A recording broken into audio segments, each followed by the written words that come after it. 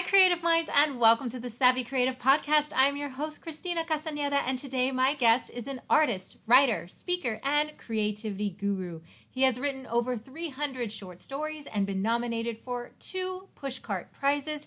He has been a cartoonist for the Oakland Tribune, an extra for the New York Metropolitan Opera, a classroom teacher, a college professor, and a mailman, and has taught creative thinking techniques to more than 1 million people around the world.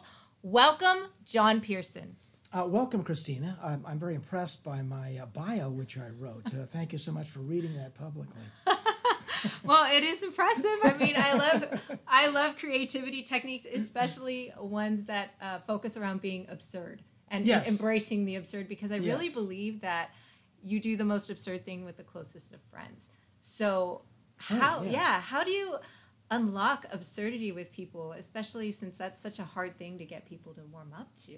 That's a very good question. I've never been asked that. I always think for me a great conversation, and when I say great conversation, that means also writing, doing art, interacting in any way. It's sort of like 2 things coming together. One, flights of imagination and depths of emotion. So the absurd to me is kind of letting my mind go and being very present. I think being present and being authentic is where the true originality comes up. And comes up by surprising oneself. I mean, I could sit down and practice answers to questions or think what creativity is and write a long thing. But what I find is it's just in the moment that what surprises me is what's most interesting, because it surprises me and will probably surprise the reader and the audience. Yeah, what's the saying? No surprise in the reader, no surprise in the writer, no surprise in the writer, no surprise in the reader. I'm sure I botched that quote by whoever that was. It was a surprise also. But yeah. I love what you said about connecting absurdity and authenticity. Yeah. Because I really think that those 2 go together, but I don't think people really get that unless they're creating, like you said. Yeah, and letting their mind go free. If I can jump in, it seems to me that I've been involved with doing things that are absurd all my life, and why that is, I don't exactly. I had a troubled childhood. I guess maybe that's probably part of it. I mean, my parents were great folks, but it was a sense of just seeing the wacky side of things, and that was this huge interior world that I developed. So I always had it as a friend, and on a bad day, I mean, a bad day could not get so bad that I couldn't find something interesting or odd. So the odd thing, the absurd thing, just kept me going. And as a writer, as an artist, my mind just tracks toward funny and odd and deep, actually. So your mind just tracks. So when you, I noticed as you were showing me all your stuff, it seems like you find just one focal point and just build on it. And you find just like this really deep, like, wow, profound wisdom in it. I love that. I appreciate that profound wisdom. I give an example. A number of years ago, I was, this is actually how my mind really works. A number of years ago, I was slamming my van door. I had a Chevy Astro van. I was slamming the door. I was standing on the street someplace in Santa Monica. And the phrase, "he lived inside Edward G. Robinson's head," came to mind. Edward G. Robinson was a gangster. He was an actor who played gangsters in the 1930s. I don't know where that little phrase came, but it popped into my head. And so I went off and, started writing and wrote an 835-page book called In the Nostrils of an Icon, which was all about an amusement park and being in a large stucco replica of Edward G. Robinson's head. It was called, as I say, In the Nostrils of an Icon. And it just started by every day I just add something to it, and it just went anywhere it went. And the only rule I had was it doesn't have to make sense. So when I came to a wall and couldn't think what else to write, I just thought it doesn't have to make sense. And I talked about life, death, bugs, sex between molecules, history, anything. And it was just this guy looking out a nostril at an amusement park on Gangster Lane. And it just started, it did what school to me never told me to do. School always said, get a main idea, supporting details, know what you're going to write it, craft it, punctuate it. I'm all a big fan on punctuating, writing, grammar, and all that, but in the beginning, I like to not know what I'm going to say and just look at, a thread, a dot, a something, that flies into my head and just run with it. And at the end, clean it up with spelling and punctuation. So I'm curious, like, how was that rewrite process when you create like that? I mean, I feel like just with a rewrite process for me, you're like trying to make it make sense, but you like you start with nonsense, which I love. How was that process when you were going through it? Yeah, it's a kind of a weird thing. I mean, I have to be able to drive with the gas on and the brake off, and then after that, I got to put the brake on. In other words, in the beginning, I just have to cut loose and let it all go, and it just flies out of my head. Not that it always does. I mean, I'll stare for long times at blank paper and nothing comes, and just grumpiness comes. But if I stay there long enough, weird, funny stuff comes, especially if I let it. So I do that. That's the gas pedal. And after that, then I start ripping stuff out. And what I find interesting, when I was in school, I hated writing. Because I didn't know what the teacher wanted, and I was driven. I had to get A's and everything, so I was a driven kid, and I couldn't understand, well, what do they want, and and then I try to do it perfectly, and all of my inveterate creativity, the stuff I did spontaneously, was completely shut out. And then I wondered, well, I get a B plus. Why didn't I get an A? I should have, and I was like, it was a fight. I didn't know. It was like writing had to do with a magic box, and I couldn't find out what was in the box, what they wanted. It was only later in life, actually, when I got to be 50, really, that I just threw that all out and just wrote, and wrote like crazy on my own terms. It's like, the nostril thing came out, and I wrote that. And what I used to get up in the morning, and then I'd go down to Starbucks and get my little table, and then I just write. And I was indefatigable. And what I found was the energy of the writing was the thing that kept me going. And it's like inside me was this little kid that just wanted to go to the park and swing on the swings, and Daddy, could we go and swing on the swings? And I find that if I take my kid out and let him swing on the swings for an hour or two or whatever, then everything in my whole life gets better, including my relationship with my wife. And I have a great relation with my wife, but it gets even better when I've been creative. I feel younger, happier, and indispensable. I spend 2 hours writing and feel great. And then another part of my brain kicks in, the wise critic part that says, no, take this out, move that, don't do that. And I like that also, because it wasn't like in school some punitive thing. It was more like, what sounds better and what sounds better and what sounds better, and then I just follow that. So the part of inventing stuff just was one part of my brain, and the other part was equally turned on. It was, but I had to keep them separate. But because I will write something and then I'll go over it a zillion times, and every time find some new thing to chop out or change or add. And it feels benign. It feels fun. I just, and like I say, not always, because as you all know, if you are a writer, that there are patches where it sucks completely. Nothing comes, and you feel like you're wrestling an alligator. Nothing's happening. Well, like you said before, grumpiness. Grumpiness. Grumpiness. Mr. Grumpy. Mr. and Mrs. Grumpy. Well, how do you beat grumpiness? You get to the point where you want to play, but what's the gap in between the grumpy and the playtime? How do you get from there?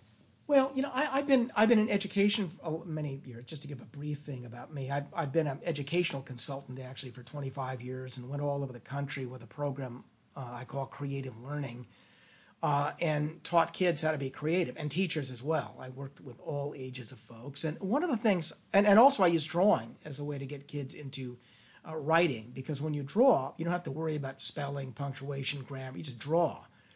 And then the drawing gets your free association going, and the free association gets the vividness of mind going, and then you're doing that. But I would say to them, look, inside your head, you want to make a distinction between wise voice and worry voice.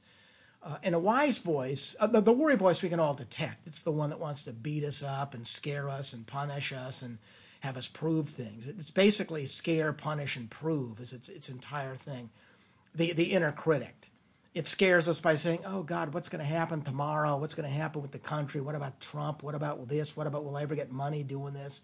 And the punish is, this is stupid. I can't do that. I shouldn't, why am I bothering? And the prove is, well, unless I'm, Steinbeck, I'm crap, So they're all in there. And then I realized if I can really hear them when they come out, I can just say, this is just Mr. Grumpy. And the point is that no matter how well I do, if I don't deal with Mr. Grumpy, it's never enough, like ever. So the other side is Mr. or Mrs. Wise Voice, or I think of Happy. And the detection for me is one feels heavy and sludgy. The other feels just fun and playful. And, of course, not everything in life is fun and playful, but that's why fun and playful are so important, actually. And fun and playful don't come from grumpy and critical. So I just get better at noticing, oh, that's that grumpy thing again. And what I used to say to kids is, hey, pretend your head is an aquarium and all those thoughts going around, they're just fish. Some are mean and terrible, and some are really fun and lovely and great. So you get to pick the fish. In other words, don't believe everything you read, but also don't believe everything you think. And it's just fish. So, you're the one who, changes the water on the fish tank. Yeah, and that worry voice and the wise voice, I mean, I feel like you have to just really train yourself to do that. Like, that is a practice that most people have. I mean, how do you just hone it in and just listen to it more? I mean, it's a challenge for me, and I'm sure every person, whether you're a writer or not, out there. Yeah, I think that's again a very key and a very good question. To me, the worry voice can be very loud and very convincing, but it always lacks one thing that the wise voice always has. Wisdom always has an element of kindness. And the mean, cruel, dictatorial, critical voice never does. It wants you to think that it does. It wants you to think that it scares you in order to protect you. It wants you to think that it punishes you in order to improve you. And it wants you to think that you have to prove something in order to validate yourself. Well, the truth is you don't need to scare, punish, or prove anything. And when you're trying to do, in other words, when I'm writing, the surest way to really destroy my creativity is to hope that I'm writing a really good piece. That's the sure sign that my little kid who likes to play on the swing is not in residence. That's the sure sign. And of course that voice is going to be there. I hope it's good. And when I'm looking at blank paper, the voice that comes is the one that says, oh, God, I can't think. This is stupid. What am I doing? It's like I should be doing 12 other things. But that's not what keeps me young and happy.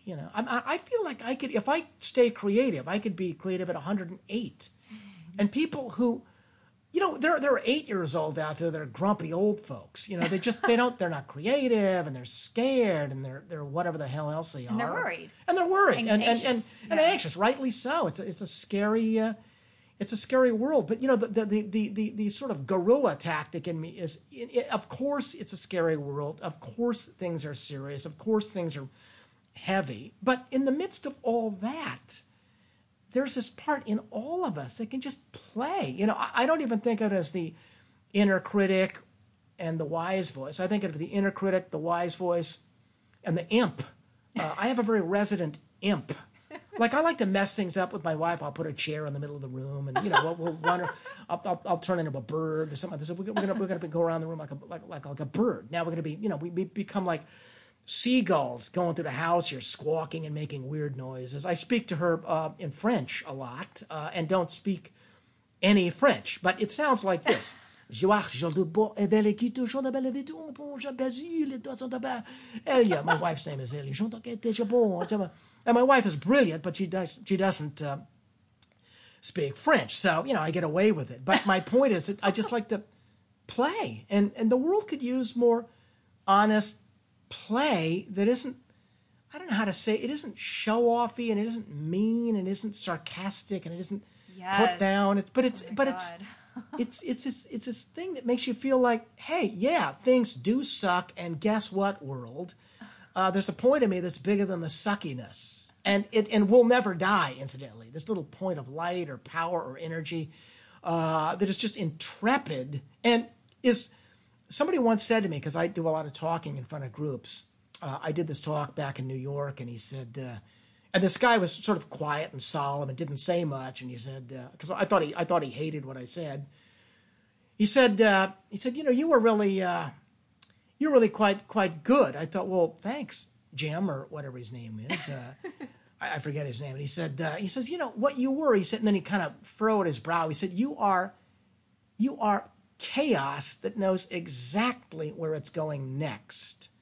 And that, I think, pretty much is the way I speak to groups. It's pretty much the way I write. It's the way I draw. It's the way I am when I'm really close and present with my wife. It's a sense of happiness that is like, and I think that's it. It's a sense of not, if I do well and earn this and achieve that, then I'll be happy. It's the exact opposite. It's like I'm happy, and I'm going to become volcanic. And by volcanic, I mean prolific. And then after that, if you like the stuff, good. If you don't like the stuff, tough. I'm having a party. If you want, part of my party, you can, have a piece of cake. If you don't, I love you and no worries.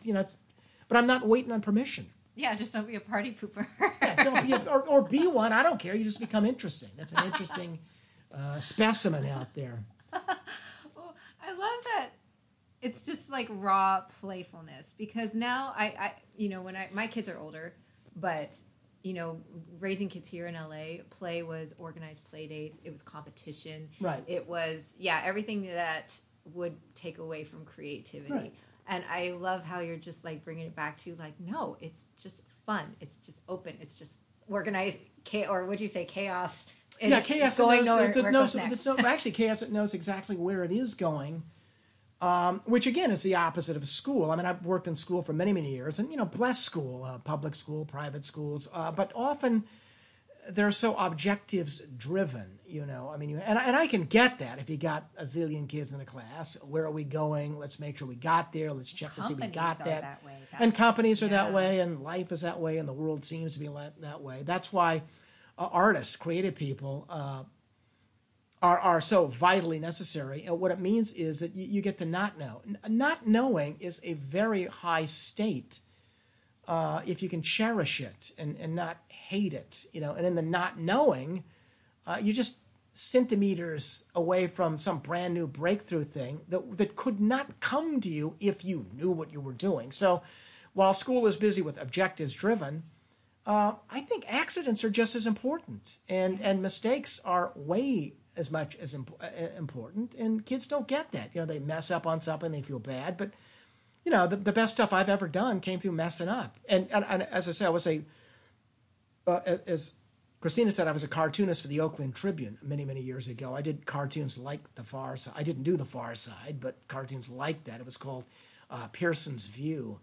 and I'd get blank index cards, 5x8 cards, and I'd draw and draw and draw, and I wouldn't start with a caption and then do a picture.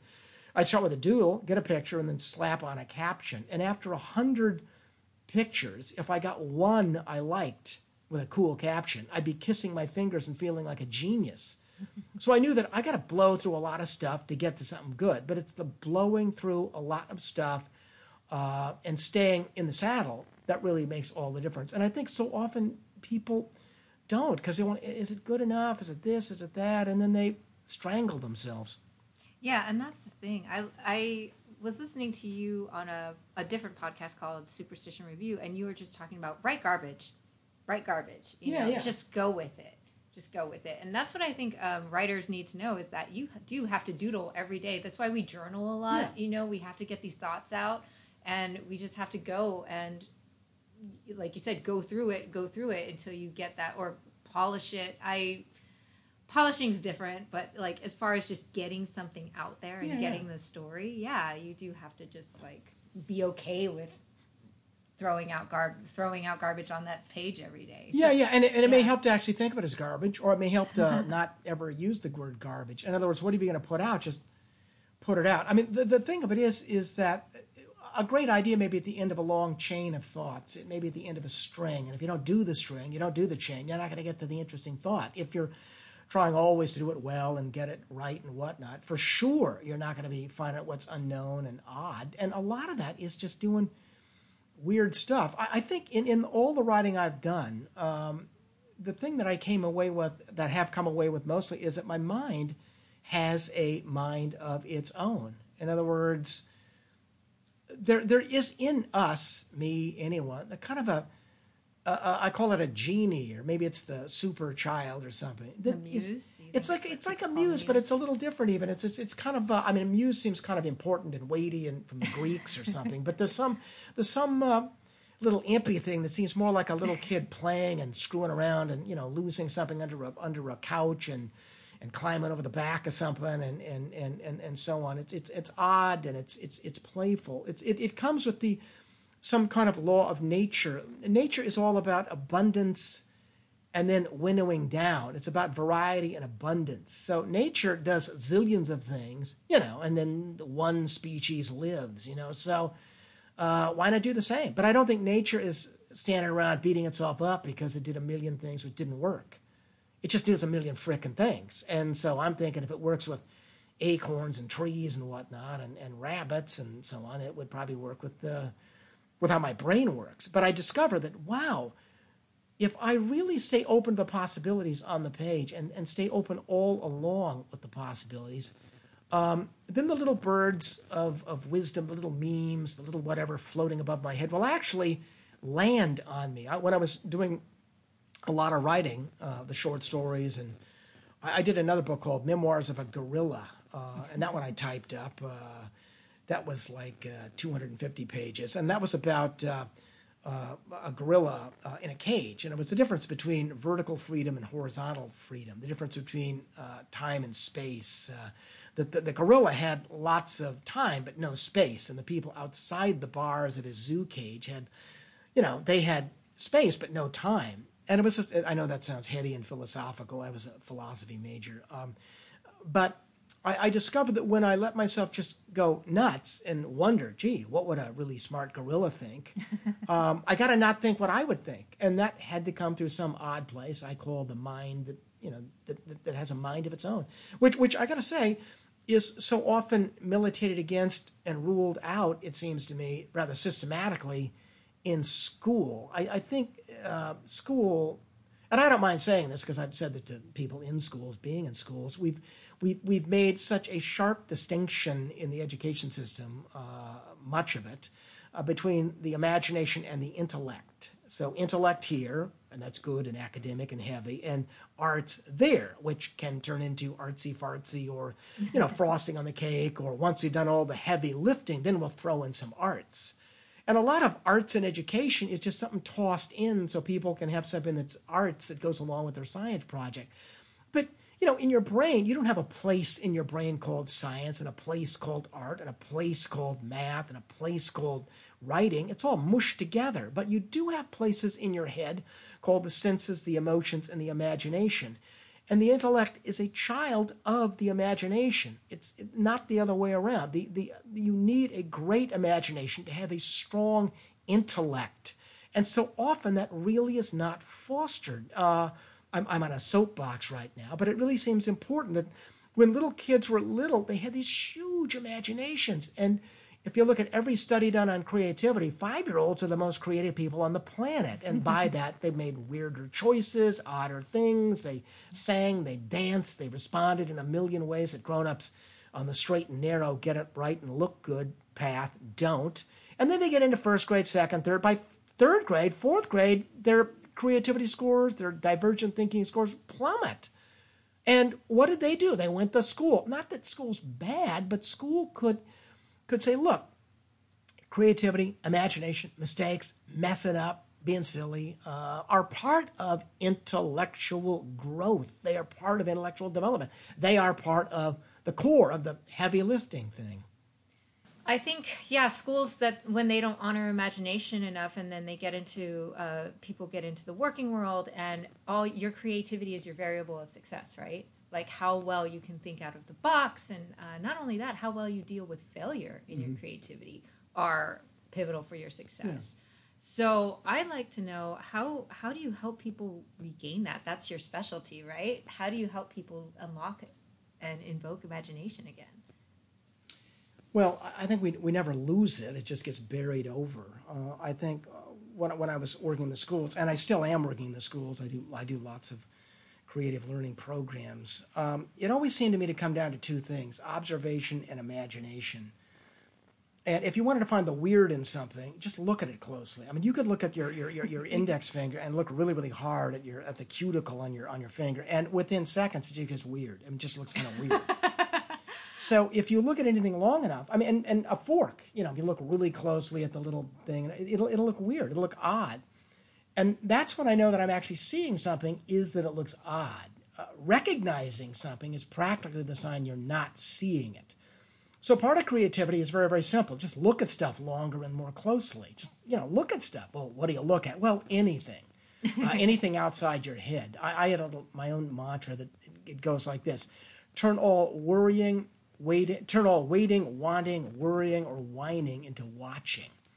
So just as you can look at your finger very closely to get outside your head, you can actually have negative thoughts and stop and look at them really closely. Like I was saying, those fish that go by in the aquarium called your head.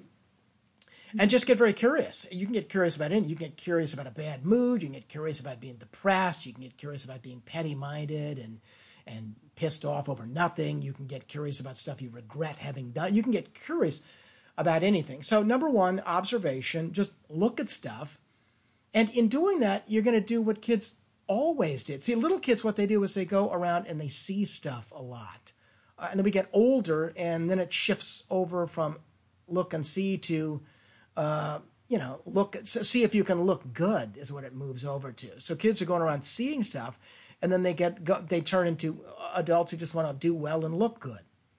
But if you stop doing well and looking, and I don't mean stopping doing well. I mean you're gonna do that, but without that engine of criticism going on in your head. So number one, observe stuff, and wherever you are, just look around. Look at carpeting, look at and just look to the point of, oh, that's odd. I never noticed that. That has a rejuvenating effect that actually makes you feel like when you were a kid.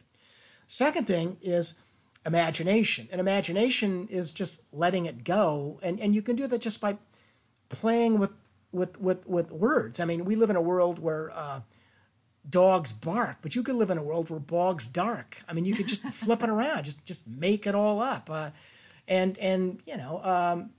When I was in the classroom, I used to make up nonsense words, and then I'd say, I'd have kids make lists of nonsense words, have them pick one, and I tell them exactly what the word meant. Like Sasquatchlo is a small fork that was used in southern Africa around the 1500s. It's like a cross between a spoon and a fork, and it's used to dig into wood to take out worm meat, because I'm just going on and on and on and on. But the more we let ourselves go and realize somewhere that that's okay, the more we're able to do that. So propensity and capacity come from just doing stuff. I mean, if you do things, that's great, but you have to keep doing them. Yeah. So you can be creative and never use it. So you have a capacity, but you don't have a propensity. It doesn't enter your head to be creative right now. And being creative right now, I think, is the future. And it's a huge part of the future. I think it's going to be more and more important as we get along. We need to be able to observe better, imagine better, to be more empathic, to be more connected, to step out of old, tired ways of not only thinking, but thinking politically and thinking through anger and so on. Creativity will help in all aspects of our life because it brings with it a kind of innocence and wonder. And innocence and wonder, to me, is the straight road to wisdom. If we take that out, and maybe the schools, not along with imagination, could be doing more wisdom classes, although that sounds like a cult or something like that, so who knows? It's funny, we learn and learn and learn, but wisdom's so rare nowadays. And people do mix words. If you look at it, like my kids are always saying, like, mushing words together and combining them, and they're like, Mom, don't you know what that means? But what I love is what you said was, if you just let go, but people don't let go. That's the problem, like they just won't get to that point of letting themselves go. What do you think it is? I mean... Yeah, again, that's a very good question. I think what happens is they get the concept, letting go is a great thing, and they've heard that before, but how the hell do I do it? Yeah, exactly. I think what it is try it maybe in little tiny doses. look at a pencil longer than you normally would and notice everything you can notice about it. Maybe make a list. See if you can pull out 5 things you've never noticed about your toothbrush, and then up it to 150 things. Then you're really cooking.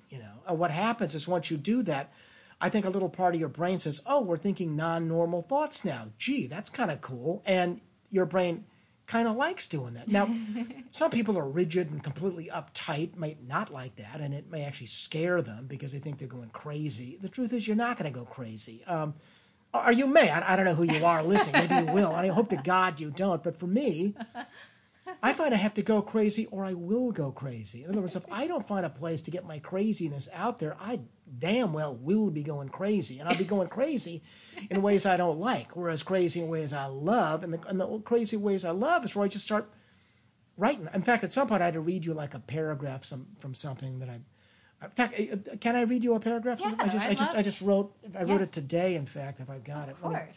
Let's see if I can... Yes, because it's a pleasure to be read to. I don't think let me because this is all right. This back to my. I'll just read you the first thing here, and you guys can be the judges. This is some great thing that I've done, but I just wrote it today. It's called the name of this little story is called Boris the Moose, or A Brief Testimonial to the Grandness of Being, or No Such Thing as Nothing. See, I mean the title alone is insane.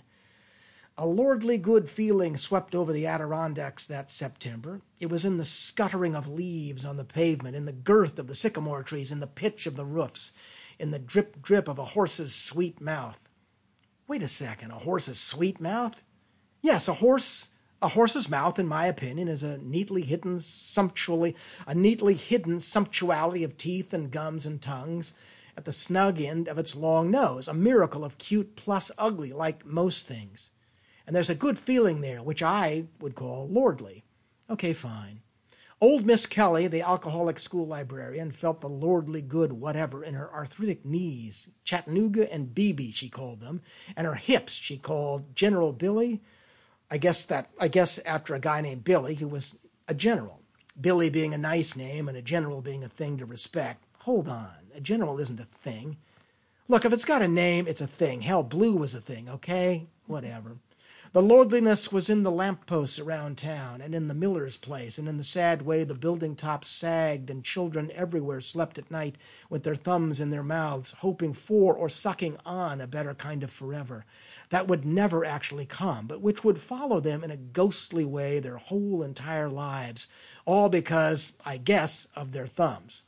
So that's a wild ride, I don't know where that has to go, but I just felt fun playing with it, and then also having some voice pop it up and saying, wait a sec, what do you mean by that? And then continuing on, and what do you mean by that? So, as an artist, I used to love to take blank paper and just invent whatever came out.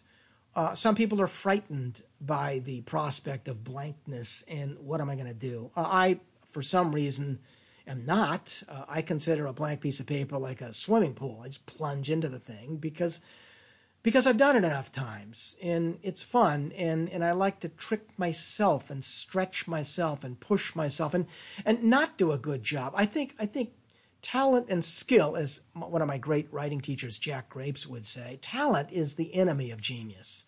And by talent, it means, I do that really well, so I'm just going to do that over and over and over, and people will love it. Well, that's great. So you can go to your grave with people having loved something you did, but who cares? Genius is where you're not trying to do well. You're just there. And again, I come back to you're authentic, and then that leads into an originality when you're purely present and imaginative, and again, not trying to do well. So how do you get people to do that? Do it in little bits. Write stuff that you think is not all that good. I used to, when I was teaching writing to kids, and again, I still do, I used to have kids do a notebook called Your Worst Possible Writing. And it was like, one was just write whatever. Take 3 minutes, write. And even if you just write the same word, just do that. Just fill a page and keep the swear words out. Unless, if you want to throw them in, good, I'm not going to read this. And you can crumple it up later. The next thing was add some variety to it, and then add third person to it. And then just quit worrying about let the writing do the writing. You don't have to get it right and then get it perfect and then start writing. Just let your hand move across the page and surprise yourself. And yeah, a lot of it will just be stuff it's just stuff, but some of it will be incredible. Like that whole thing about kids sucking their thumbs and wanting forever, and the reason they want forever is because they're sucking their thumb. It's just odd. I'm still wondering what I meant by that. I really love this talent versus genius, because there's the talent myth, right? The myth that we're all born just good at something. Yeah. And I, as a parent, I never tell my kids they're talented. My kids are into music, and my daughter's actually studying music, but I never once told them they were talented. I just always told them to practice and work hard and get better. And other people would tell them they're talented, and I'm just thinking they're only talented because I told them to work at it every day. So I just elaborate more on like the talent myth and the genius that how people can get over this myth that talent is just something you have the natural ability for. It's something that, like you said, you're repeating it, but you're not unlocking. There's obviously something you're not breaking through to get genius. And I'm curious to know what your definition or how you define genius or how you see genius come out in other people. Yeah, that's again, it's a great question. I'm going to start this way. In the morning, sometimes my wife and I will lie in bed and we'll kick our legs in the air and we'll make up a nonsense poem. It just comes out of the blue. You just say whatever's on your mind. I'll do it right now. The pink elephants lazed across the castle top and found themselves picking coconuts out of the side of their ears. Now, that I just did that. Not everybody feels that wide and open and whatnot. But even if you start in a kind of a strangled way, you'll get better at it. And part of your brain will say, oh, I guess it's okay. We can kind of play. So I do a little bit. My wife will add some. I'll do a little. Life will add something. And it's really kind of a cool way to play a trick on the seriousness of the day.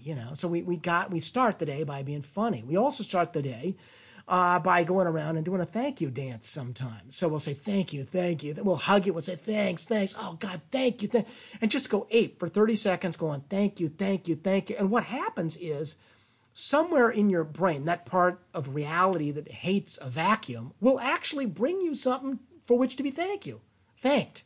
I missed a traffic ticket once, and I realized, my God, I was so lucky. Then wait a sec, I did that thank you dance, man. Oh, wow, cool. So how does that apply to genius? What if you get up in the morning and you say to yourself, my God, I am, and you can say this quietly don't even say it to anyone else necessarily. I'm a genius. I'm just a genius. I'm eating breakfast like a genius. I'm putting a fork in the sink like a genius. I'm like a genius. Because the point is, if you don't see you as a genius, you probably aren't one.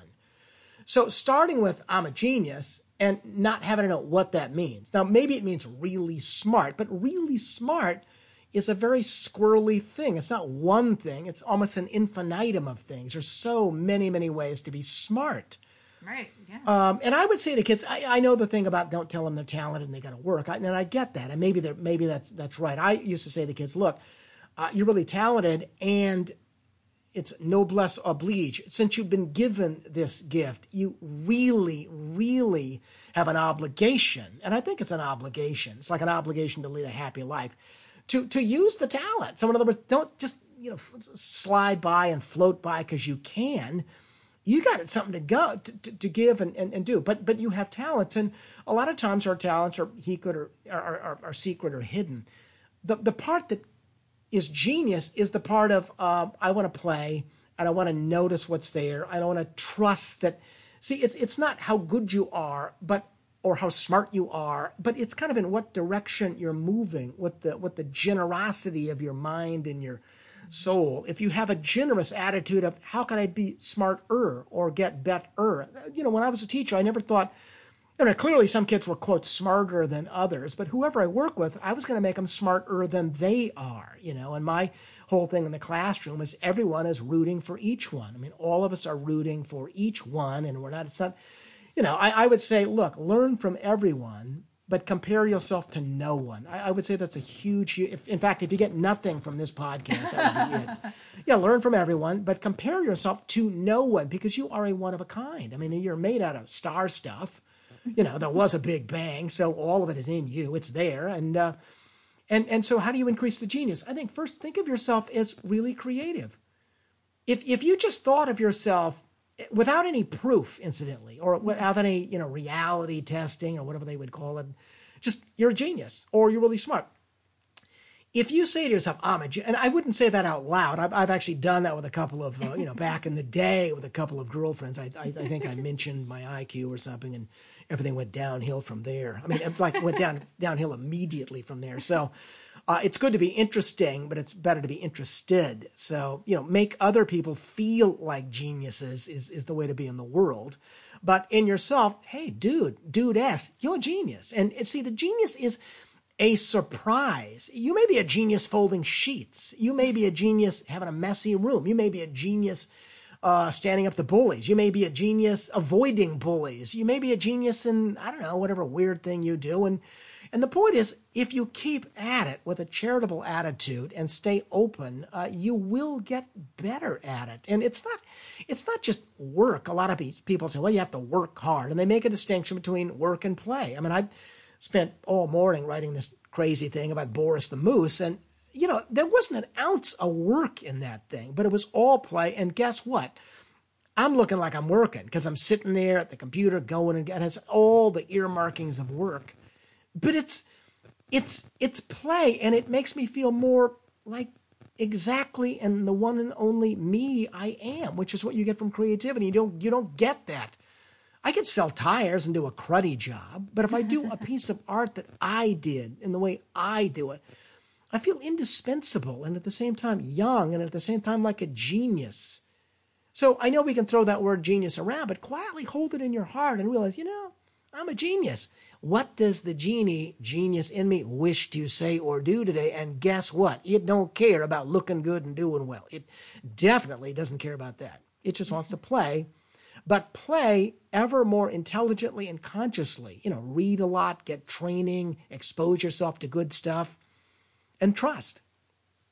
And I love the message of just marching to the beat of your own drum. Yeah. I think that's really, and it's like what I tell my students in business and in podcasting too, and also in writing, is that no one is ever uniquely you. And right. You have to be unafraid of the judgment and just marching to the beat of your own drum. And that's where I feel like people aren't going to rip off your work, and you'll actually inspire more people by forging your own path. So I love this, learn from everyone, compare yourself to no one. Yeah, it's a great point. Yeah. I mean, I forget it all the time, believe me, but it's a very good point. All these things I'm saying I forget all the time, but they're very good points to bear in mind. So you have a course on how humor unlocks genius too. So at least I saw it on some of your workshops. You had a lot of interesting workshops too. Also some that were about visualization, things like that. Can I give them my website? Yeah. We'll do that at the end. It's JonPearsonCreative.com. That's Jon Pearson Creative, and John is Jon. I wanted to say before I talk about the humor and whatnot, all my life, I think literally all my life, people have called me two things: weird and intense. And I think intense people are the only people who get stuff done. I mean, appropriately intense people, not people who are self-inflicting, woundedly intense, but people who know how to use intensity in ways that are appropriate and effective. And I looked up the word weird. The word weird has an ancient Celtic root that means he or she who's found her destiny. Really? Yeah, isn't that interesting? Weird means you found. So when I was a teacher, I wanted all the kids to find their weird. And why that's wonderfully important is that it really, and logically it makes sense. You are only one of a kind. I've always been drawn to weird stuff. That's why I live in Venice. Well, there you go. Love the weirdness. There you go. The weirdness is there. And then the question is, why do you like weird? I mean, why would you like weird? And you could answer that in many different ways. Fabulous means unreal. Oh, really? Okay, well, there you go. So there you go. Who wants to be fabulous when you can be weird? And since we're on the subject, the word smile actually came from the word miraculous, oddly enough. Oh, I may have that backward. Miraculous came from smile, one or the other. But back to humor. I've done lots of workshops at schools and lots of workshops at businesses and corporations. I did many sessions at an institution called the Creative Problem Solving Institute. Creative Problem Solving Institute back in Buffalo, New York. And I went there every year for 25 years. And I used to do workshops on presentation techniques and workshops on drawing as a brain tool. So it's not just drawing things, but drawing ideas out. And drawing is just brilliant for that. And then a course in humor, I think it was called Humor, The Short Road to Genius. And it may sound presumptuous, but I think it is true that not only do we have an inner critic, an inner wise person, but we also have an inner imp. And that inner imp is that resident little thing that says, how can I mess this up? A guy, I've gone to his workshops. He's really great. Kyle Cease. You can look him up online. He does things. He's got a book called I Hope I Screw This Up, which is about facing one's fears and whatnot. And, you read that book and you just hope to God you screw everything up. And you realize, look, if I go on stage and hope I do well, it's different than if I go on stage and hope I screw it up. I mean, I don't actually hope I screw it up, but it carves out way more elbow room for something brand new to fly in from 11 o'clock because I'm authentic. And I think in this day and age, and maybe young folks are way more connected to this than older folks, that authenticity and vulnerability are actually the new strong, the new strength. Oh, yeah, big time. So it's not polished and perfect and professional. Polished, perfect, and professional have their, they have their place. But I think underneath it, we a lot of polished, perfect, professional people really screw the hell out of things, and we see it everywhere. But being authentic and being real and being vulnerable and straight up on things, you don't see that all that much. And when you do, there's not only something good about that, but there's something truly original about that. If we not only come to a thing with a genius, that you're a genius now, what does it want to do and play on the blank page, but humility, kind of I'm a prayer chaplain I used to go to the Unity Church, which is great. It's very progressive and it's very open-ended and so on, and became a prayer chaplain. And basically it's just, thanking God for what you want now. It's a done deal, dude. And dude-ass, it's what you want is it. Imagine that, have that, be that, do that, and relax. And one of my things that always came to me in prayer was God's deepest desires for you are, your deepest desires for you are also God's deepest desires for you. Otherwise, you wouldn't have them. You wouldn't be keyed into that thing. And, whether you believe in God, Santa Claus, or eggplant, I don't care. But the desire that you have, that's really true to you, follow that puppy. Follow your nose, follow your heart, and then you too can be chaos that knows exactly where it's going next. It isn't necessarily easy.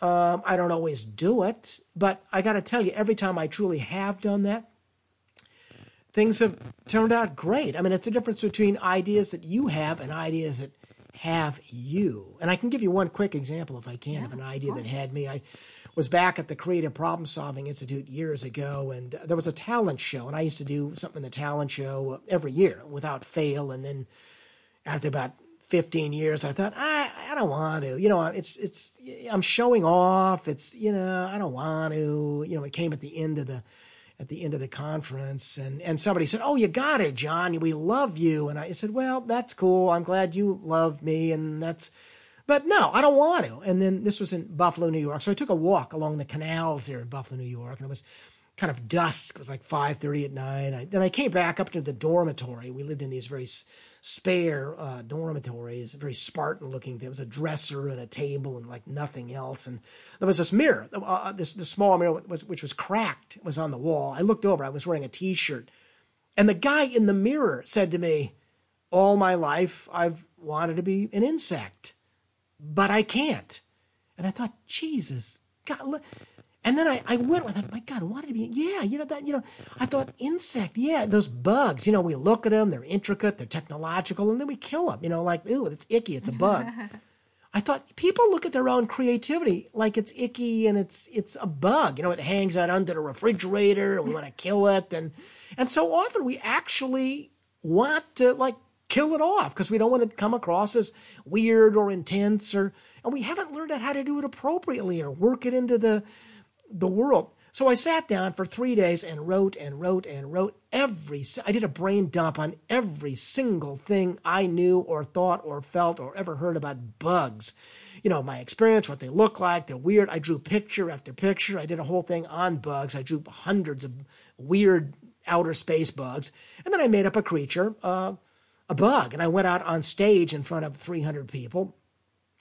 I'd boiled it down into a 2-page thing. I'd memorized 1 page. The second page, I didn't even have memorized. And please welcome Jon Pearson. I had to step out with not having it done. And I just trusted. And I had a little hat on with a little sock made into a bowl and a terry cloth towel and socks pulled over my hands. And I went out and I said to the people, I said, all my life I've wanted to be an insect, but I can't. I'm too big, and these are hands. They're not bug paws, and this isn't these aren't wings. It's a towel.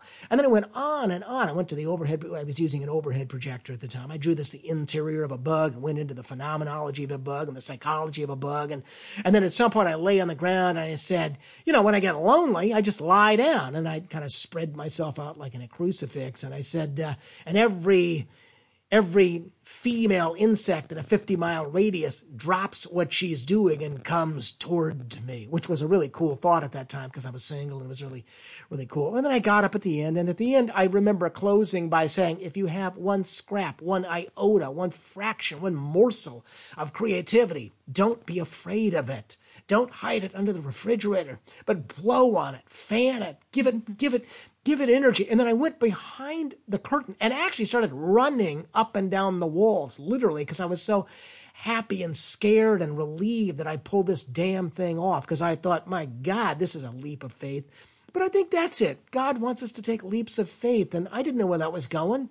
But it was called an idea that had me. The nonsense lab that I invented with kids many, many years ago, that was an idea that had me. Going to Boston to work with Harvard and MIT and elementary schools because I thought imagination and intellect should go together. That idea had me.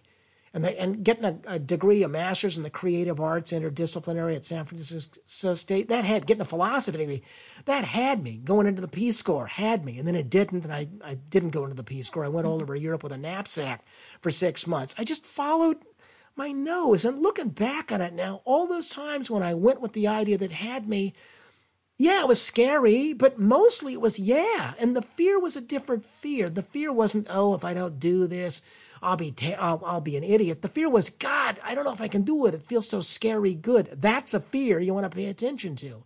I mean, you got to pay your bills and do stuff. But at some point, there are things that are scary good. And it's important to know the distinction between the ideas, that you have and the ideas that literally have you. The Nostril book had me. I slammed the van door and I thought, God, I got to write this. And what is it? A guy living in a stucco replica of Edward G. What the hell's that? Looking at a nose hole. And I wrote and wrote and wrote about everything, observations, thoughts, and it didn't have to go anywhere or mean anything. It was a canoe ride through my mind and then I'd finish doing that for 3 hours, and then I'd go and I'd do my teaching stuff, which was all objectives driven and what am I doing? And because I was able to let myself go crazy at the end of the day in my own head, I realized I can put up with, objectives and what the world wants me. I'll do that as my day job. But, my me is play. And I think it's true for all of us. Yeah, exactly. And, when you said the idea had you, I mean, it just goes back into just the calling of being a writer for me. That's what it started thinking. I was like, I started thinking about my books, and I was like, yeah, it haunted me. Like I always put a negative spin, but you're just like, I mean, I put a negative spin as far as haunting me, but it was It was in my mind. I saw it in my mind like a movie, and I just kept thinking, oh my God, these characters feel real. And the more I work on it, the more they feel real. And it has my emotions, like when you're writing, you channel so much of your emotions into your characters and things like that. So yeah, I just think it's making the jump probably to write those first words on the page to let that idea take over. And it seems like it's hard to do that, but it's hard not doing that. The voice the interest, the idea that, as I say, the idea that has you, if you ignore it, it will mean pain. I mean, it will mean pain. You'll earn money, you'll do well, you'll do stuff, but but there's something in you that, see, I think that little voice in you, when you look in the mirror and you ask yourself, am I doing what I came here on earth to do? I mean, I ask myself that. Mm-hmm. There's a little voice in you, and it's in the subconscious, I guess. And it doesn't say I'm good or bad. It just says, I guess you mean business, or I guess you don't mean business. Are you, if I'm a writer and I'm not writing, if I'm an artist and I'm not being an artist, if I'm a speaker and I'm not speaking, I guess I don't mean business. It doesn't mean I'm bad. It just means I don't mean business. It's not, I just, it's like, it's neutral. It's like, okay. But when I do it, I feel like weightless. I feel like I'm like a ball of flippant energy. I'm still wondering about Boris the Moose, incidentally. And how the hey, because that flew into me. And then the whole thing about the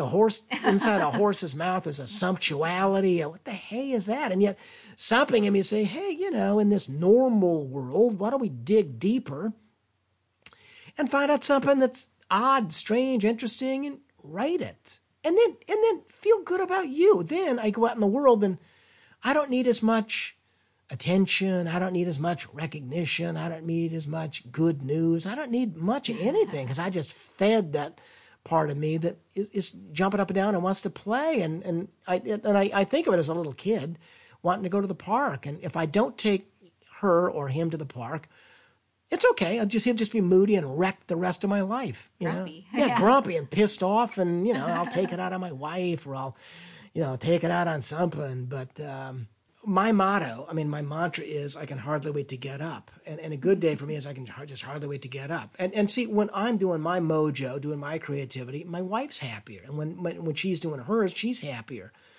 And she's a really cool lady. And we came together because, I want to bring out the silly in her. I want her to be creative and do her thing. And I got to do my own thing. Sometimes it pulls us in opposite directions because I need my space, I need my time and whatnot.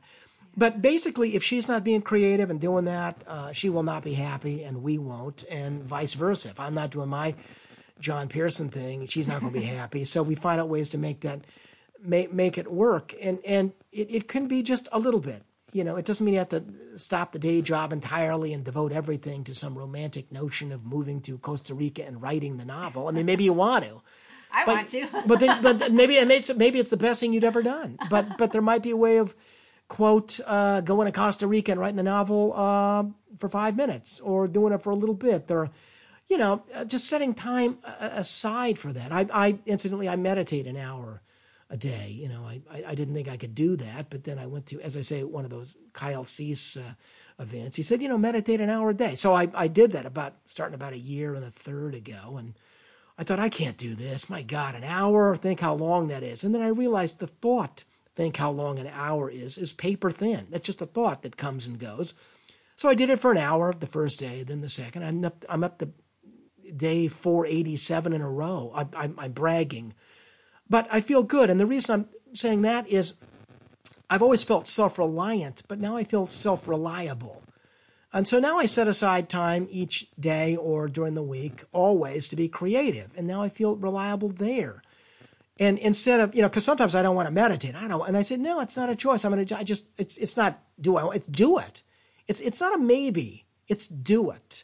Yeah, it's non-negotiable. Yeah, and I went on a diet 3 weeks ago, a bone broth thing with my wife. I did it before, and before, I didn't want to, no sugar, no starch, no anything good, and I thought, well, but I made a commitment to my wife for 3 weeks, and it was neat because I'd be sitting at the coffee place, and there'd be all these really cool pastries, and I'd think, oh God, if I could, and then and a little voice says, no, dude, you're not doing it. And I wouldn't. And I went for 3 weeks, and I'm in another diet doing the same thing. When I have a no, it's easy. Then my voice can throw a tantrum, but it only lasts a little bit. If I don't have a definite commitment, then the voice will keep appearing and appearing and appearing, and I'll get up and I'll eat the pastry. If I don't have it, no, I'm not doing it for 3 weeks. I mean, eat pastries if you want, but the thing is, if you have something that says I'm going to do this, and you do it, then something deep in your subconscious thinks, I guess he means business. And it has nothing to do with you're a good person, a bad person. It has nothing to do with whether you're actually doing it well or not. You're just doing it. You're putting your butt in the chair and you're doing it, and that's it. And what will happen, guaranteed, is you will, if you stay open, and if you learn and practice techniques and get with other people and share your stuff, you will get better. You just will. So it's not how good you are. It's, are you doing what you love?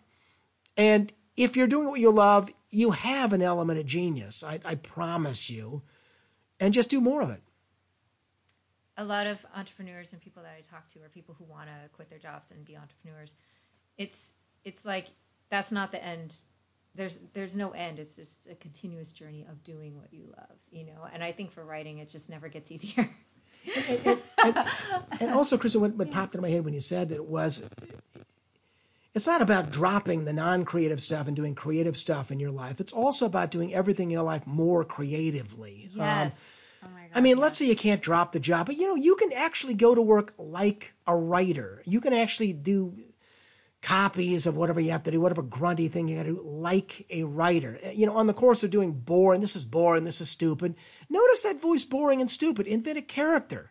I mean, get into boredom and stupid. That person you hate at work who never recognizes you. You feel invisible around, and they're arrogant. They got that weird, that supercilious voice thing. That's a freaking character. And on the page at home, murder their ass. Don't put don't put a name to it, but get it out. I mean, thank you for being such a wumpin, because guess what? I am creating such a character when I get home. Oh God, it's going to be blood curdling. You're a character, or when I'm doing the dishes, I do the dishes like a prayer chaplain. I turn it into a meditation. I just do it. I feel my body. I think no thoughts. I don't have any words in my head. I pretend God is doing the dishes. I literally pretend I don't have a head, and which is easy to do because you can't see your head. So you try that right now. You don't have a head. Think of that.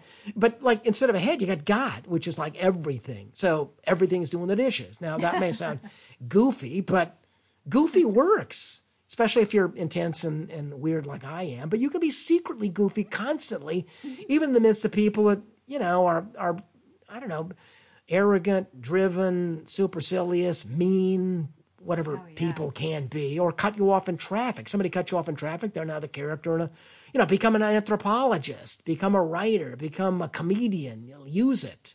Because nothing's wasted. Your lousiest stuff is never wasted. And the truth of it is, there's a kind of jujitsu with that, because you don't get unhappy about stuff, or you get unhappy, but then you come out of it and you use what was happy, and you write this really, really amazing thing about being lonely that you share with the world. And somebody now in Nevada City who's feeling like they want to kill themselves, reads your thing and feels like, oh my God, honest to crap, I know what it's like to have an alcoholic mother. Jesus God, I'm not flipping alone. I'm not going to shoot myself now. I'm going to keep on going because I am not alone. And what people can do as creative people, when they do flights of imagination and depths of emotion, is they can say, look, dude, this. We are in this together, all of us. Even if we have opposing political views or hate each other's guts, we are in this together because, we're not alone. And being not alone is just the essence of things. I thought of starting a radio show called What Am I Missing? I happen to be a left of center Democrat, and I can't understand. I don't understand Republicans these days. Yeah, I don't understand Trump, and I don't get it all. But the show would be, what am I missing? Because apparently I'm missing something. So, and the rule would be, before you state your case, you have to completely, clearly, and charitably state the other person's case, and really come down eye to eye. So we may not see eye to eye, but we can speak heart to heart. If there were a forum that people could come together and not just be cleverly bashing the crud out of each other, I think creativity is involved in that. And if you could hate someone, but if you wrote a character from the place of where they are, you might have real compassion. And the only way to get there is imagination, which is a form of empathy, which is every bit as important as intellect in this day and age. In fact, I would say way more. If we had imagination, empathy, and humor, we could maybe go a little easier on rationality, perhaps. I'm not saying let's not be reasonable. Well, I love that show. I mean, I hope you get it. I hope you get it going, because it would be. Well, I'm actually, if somebody out there has got the chops or knows what they're doing, because I'm a technophobe. I mean, if they want to help me, I would be quite open to that, because I think we need that. I think, I mean, I can be rabidly one way, and I've been knocking on doors and campaigning for the Democrats, obviously. But I want to be able to hear people. I think what we need to do is just be heard and gotten, because my great idea means nothing if it doesn't include, I hear you. I mean, yes. Does it? Otherwise, we're just shiny, powerful things that blast people away and create more anger. Yeah, and I think that's that little known thing when we're all trying to get A's and do well and get a blue ribbon and win the whatever award we're going for. That's cool, winning awards. I've met many people who've won awards. I've been nominated for some cool awards. Maybe I've won some awards someplace. But the awards, I mean, that's not where my heart is. It's not where my, I mean, it's nice. It's like cake frosting. It tastes good. Now it's gone. But what's really there is, and I think this is what creativity is all about, to realize that on some level, you're just this piece of God. I use God a lot. I don't mean God in a narrow way. I mean this huge source of infinite. And you're that thing in a finite body thing, whatever, but you're that. That's what creativity is. And along with that is innocence. Along with it is authenticity, originality, but also helping other people to realize that they're not alone and that we're all in this together. And maybe something brand new can be said about an old, dead topic. I remember when I was in the juvenile, I was in the juvenile hall system. Yeah, I worked in the juvenile hall system, just to make that straight. I did that for about 2 years, and I was a substitute. And I used to bring my drawing stuff in because I figured, look, I'm going to draw stuff. Because when I draw, I become an unknown quantity, and people wonder, gee, well, drawing? Because they're not expecting someone to draw ideas and draw things, but I did. So I'm there, and I'm having lunch with one of the teachers, an older teacher. This was many, many, many years ago, and big, strong woman, like a polar bear, could have killed me with a swipe of her arm. And we were eating on metal trays, looking straight ahead, and she says, I don't entertain, I teach. And so I thought, well, hell, that's like the opposite of everything I stand for. But rather than say that, or rather than say, oh, research from this place and that place backs me up and blah, blah, blah, something in me, I guess it sort of fell out of the sky. It said, isn't it the truth? I just agreed. I said, isn't it the truth? And continued eating my spaghetti. And she kind of relaxed, and then little bit by little, I said, I used to work with people who never drew but now I've tried some stuff and it really works. I had a teacher once who refused to do stuff, but now she's trying it. And it's at the end of lunch, the teacher said, John, I wonder if I could borrow your easel. And I said, sure, I'll bring it over. And then as I turned away, I started to cry. I just thought, my God, way to go, dude. I wasn't trying to beat someone to a pulp with research and write. And I was just saying, look, rule of thumb, just agree. You feel lazy? I'm lazy. I feel lazy. See, the point is no one's lazy. If you give in to the laziness, let yourself be lazy, at a point, I think you just get tired of it. And then you do stuff, because I think the natural thing is to do stuff. I've yet to meet a person, maybe they are people, who just don't want to do everything and lift a finger, except it seems to me that those people never seem particularly happy or turned on or whatever. So when we can agree, yeah, what is, and okay, got that, stop fighting that, hear that, agree with that, let it in, don't push it away, then people can say, okay, now what do you think? And then you have a real connection, and you can be creative.